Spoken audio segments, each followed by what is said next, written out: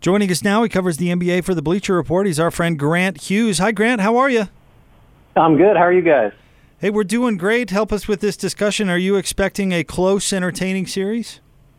Yeah, I think so. I joked right after the Raptors finished off the Bucks just to kind of kill their momentum on purpose. Warriors in 5 ? But I think we're getting 6. I'd like to get 7, but I think Toronto to me is maybe the best team the Warriors will have faced in the finals. They have answers for so many different things. They can play big, small. They've got wing defenders, shooters, you name it.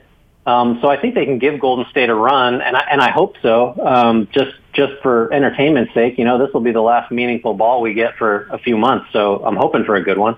How much time do you think Kawhi will spend covering Steph? Not a lot. I think my guess is he'll be either on Draymond Green or Andre Iguodala, just kind of, which will allow him to play a little bit of free safety defensively.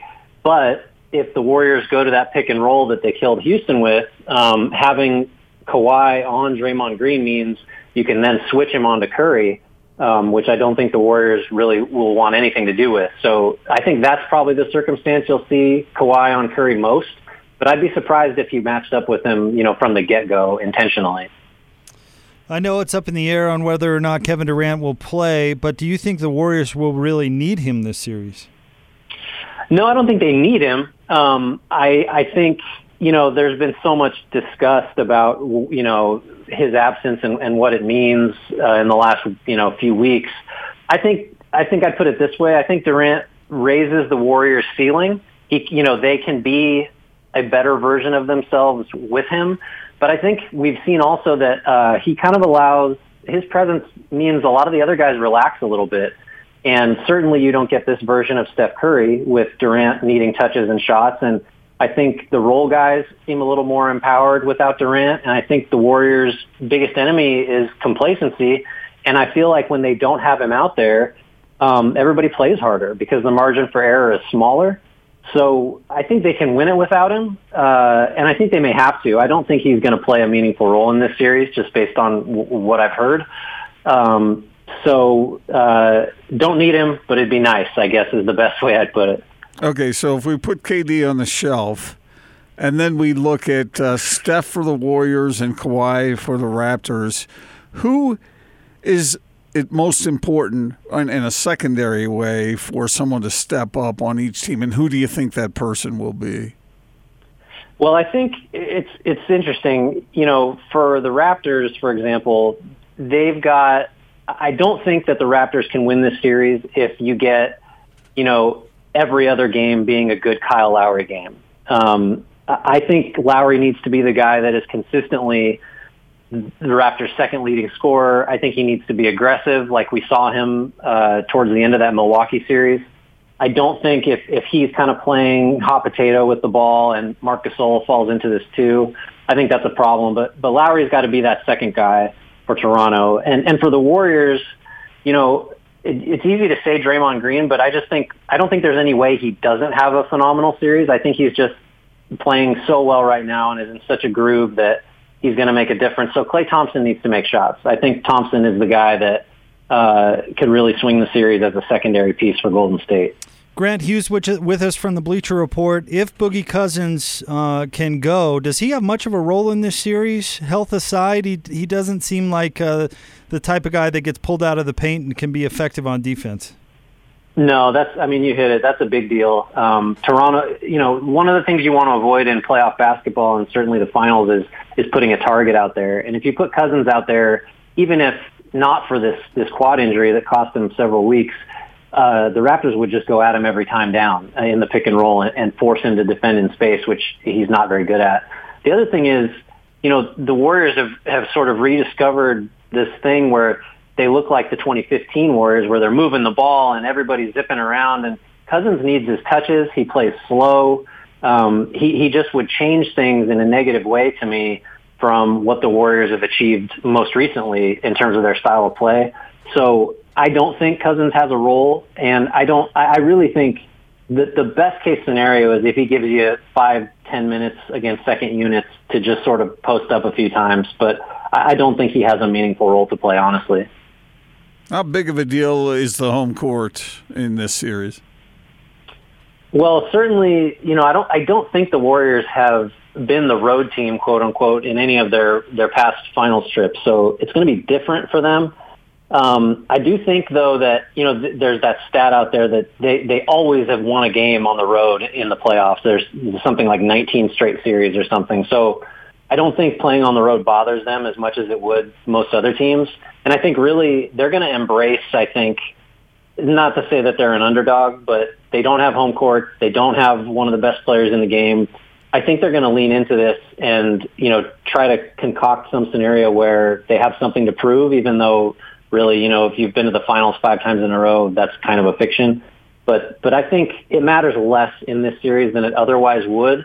So, the Raptors have that big advantage. It's definitely an advantage, but I wouldn't concern myself with it too much if I were Golden State. Grant Hughes is with us from the Bleacher Report, 97.5 and 1280 The Zone. What'd you make of the story today that everybody is up for grabs with the Rockets? I mean, it feels like a knee-jerk reaction on their part just because, they've given the Warriors, certainly 2 years ago, if they don't go 0 for 27 or whatever it was in the decisive game of those conference finals, they might have a ring right now. So they've been really close. And I hate to see a team get really close and just try to blow it up. But at the same time, Chris Paul's 34 and is clearly in decline. So that's a contract you probably want to get off of if you can. So I understand it. It's just tough for me to stomach these kind of rash rebuild decisions when for a team like that that's really close. And I similarly hate to see the Bucks get drastic this summer because I thought they were really close too. What do you make of the dysfunction in the Lakers?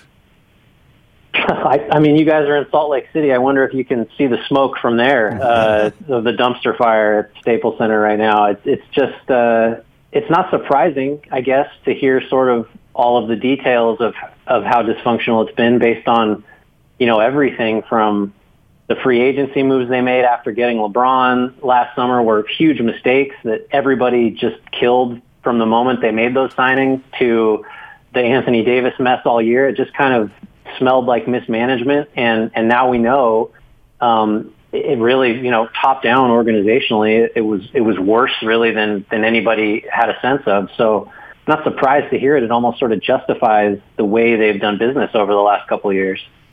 What's Rob Pelinka's reputation like now around the league?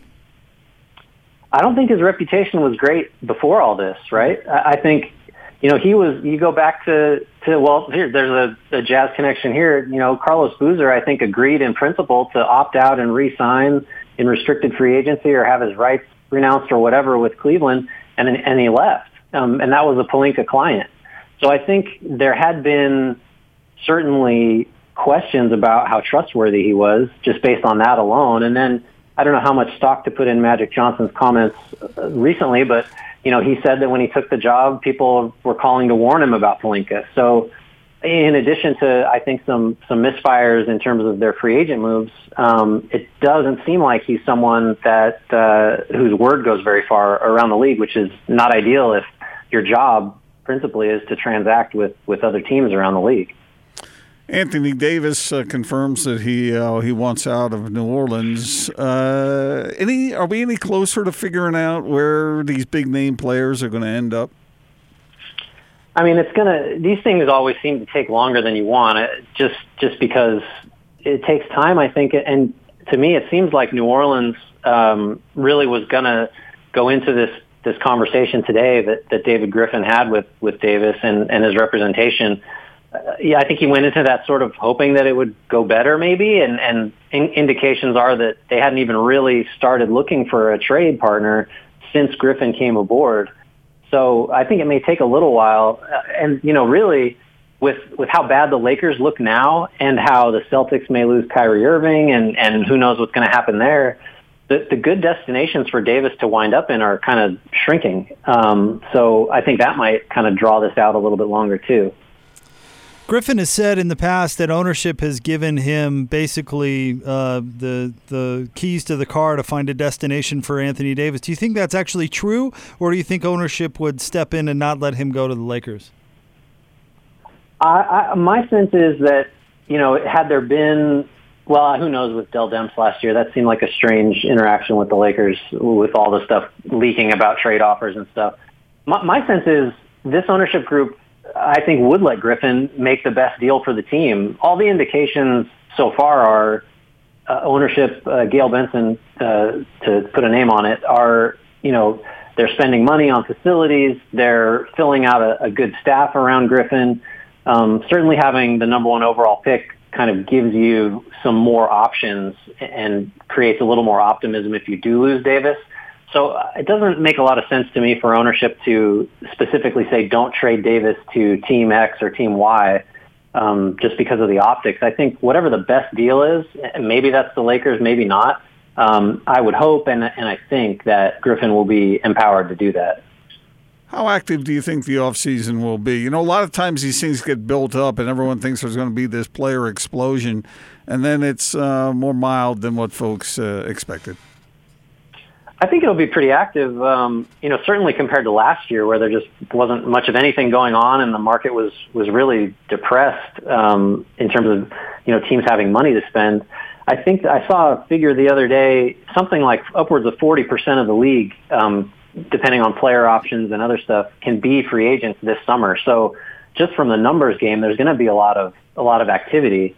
And I mean, there's big names out there, and Kawhi Leonard, Irving's going to opt out. You're going to have Tobias Harris, Jimmy Butler. There's going to be no shortage of Kevin Durant. I don't know how I got that far without mentioning him. I don't think anyone's sure where all these guys are going, which kind of makes it more interesting to me. But I think it's going to be a good one. I think you're going to see a lot of superstars moving around. What are the odds Kevin Durant actually stays in Golden State with the Warriors? I mean, to me, it seems like if there were any reasonable chance of that happening, by now you would have seen the report of, hey, actually, this Knicks thing isn't a done deal. He's kind of warming to the idea, or sources say that Durant feels like he's going to have something to prove if he doesn't play in the finals. You don't see that stuff. It's not out there. And there would be a market for a report like that. So that tells me that there's just really no credible indication that he's staying. And maybe that changes based on what happens in this series starting tomorrow. But to me, it's just, the sheer volume of Knicks connections and reports and whispers and stuff just makes it seem like the odds of him staying are, microscopic at this point. What did you think of R.J. Hampton's decision to head to New Zealand and to compete professionally as opposed to college basketball? I saw this latest report that he told ESPN that watching Luka Doncic play for the Mavericks sort of made him feel more comfortable with that kind of thinking. Yeah, I mean, it's interesting. Certainly, he's one of them. He probably is the most high-profile guy in terms of his rank in the recruiting class to make a jump like this. I don't know that I'd want to compare myself to Doncic just because, even though it is true that Doncic played professionally and really has been a pro since he was, 14, 15 years old, Doncic to me seems like a guy that just rolled out of bed at like age 9 and just understood how basketball was supposed to work. I think he's kind of a rare, just almost not, savant's a strong word, but I wouldn't base a lot of decisions on how he looks as a rookie. At the same time, it makes a lot of sense. Go make some money. Maybe you do benefit from playing against, adults, and you get a feel for what professional life is like. And your adjustment period as a rookie is not going to be as significant as it would be if you had gone to college. It makes a lot of sense to me. And I don't think this will be the last time. I think we're going to see this happen increasingly, especially if this goes well. Hey, Grant, thank you as always for coming on with us. We really appreciate it. Enjoy the finals. Thanks. Anytime. There you go. He is the one and only Grant Hughes from Bleacher Report joining us to give us a little insight. He thinks, Gordon, it's going to be a good series. Yeah, the question is, will the series be enjoyable? And I don't know whether it will be. I'm guessing that it will be, sort of. So you're thinking like gentleman sweep then? Or are you thinking sweep? No, I don't think a sweep. Because if it goes to 6, that's a pretty good series. I would agree. I think the games are going to be competitive. I'd be surprised, and who knows, but I'd be surprised if the margin of victory is 25 points. I would expect it to be tight. I think so, too. I think the Raptors are good enough for that. I think We saw that with the Warriors. We saw that in earlier games. How many times did they trail by 17 against the Blazers? Oh, yeah, and then just erase it in a heartbeat. I mean, it's amazing what the Warriors can do. I think the Raptors can take it to 6. I think that's possible. Okay. Yeah. I hope that's what happens. Most people, I think, would take that. I think so, too. You give me 6. That would be satisfying. Because, I know people like dominant teams and whatnot, but you make it all the way to the finals and it's a sweep? Let's make it interesting. Yeah. And I hope Grant's right that this is the best opponent in the finals that Golden State will have had in this particular run. You think that's true? Better than those Cleveland teams? Certainly last year's. Yeah. And I still think the Warrior team that lost, there were some factors that went into them losing that were pretty, all had to line up for that to happen. Draymond. Like his suspension. Clay got hurt in the first round in those playoffs and was really not the same, especially by the time they got to the finals. And then Kyrie Irving played out of his mind. Well, let's hope that injuries don't play a factor more than they already will. Because you hate to see that. Absolutely. I couldn't agree more. And I, for one, hope Kevin Durant returns. Yeah. I think that would provide some fascinating drama for the NBA. Because what if he returned and they lost a game? Well, how difficult is it for a player to come back and be in prime form after an injury like that? But he's Kevin Durant, so his role is going to be right there waiting for him. Well, even if he is 100% recovered, which you wonder about, but if he is, can you just – I suppose he's staying as active as he can as he's rehabbing. I don't think we're going to see him in the series. I don't. I think the injury is serious enough that he's going to be on the border pretty much the whole time. And then, 2, I don't see a motivation for him, especially if his team's winning. The Clippers and Knicks hope he doesn't play in this series. Right. Don't re-injure that, Kevin. Stay healthy. Stay sound. What about the fact that this thing is opening up in Toronto? I don't think it makes much of a difference. Don't you? Well, no. But for a team like Toronto that hasn't been there before, maybe starting at home would give them some sense of comfort. Okay. But there's also pressure there because those are the games you're supposed to win, as opposed to taking all the pressure off and go and try to snag one on the road. So it depends on what perspective you look at it. Well, you got to be confident, but you're right. If they lose the first 2 games, you can punch that ticket. Right. All right, stay tuned. It's The Big Show, 97.5 and 1280 The Zone.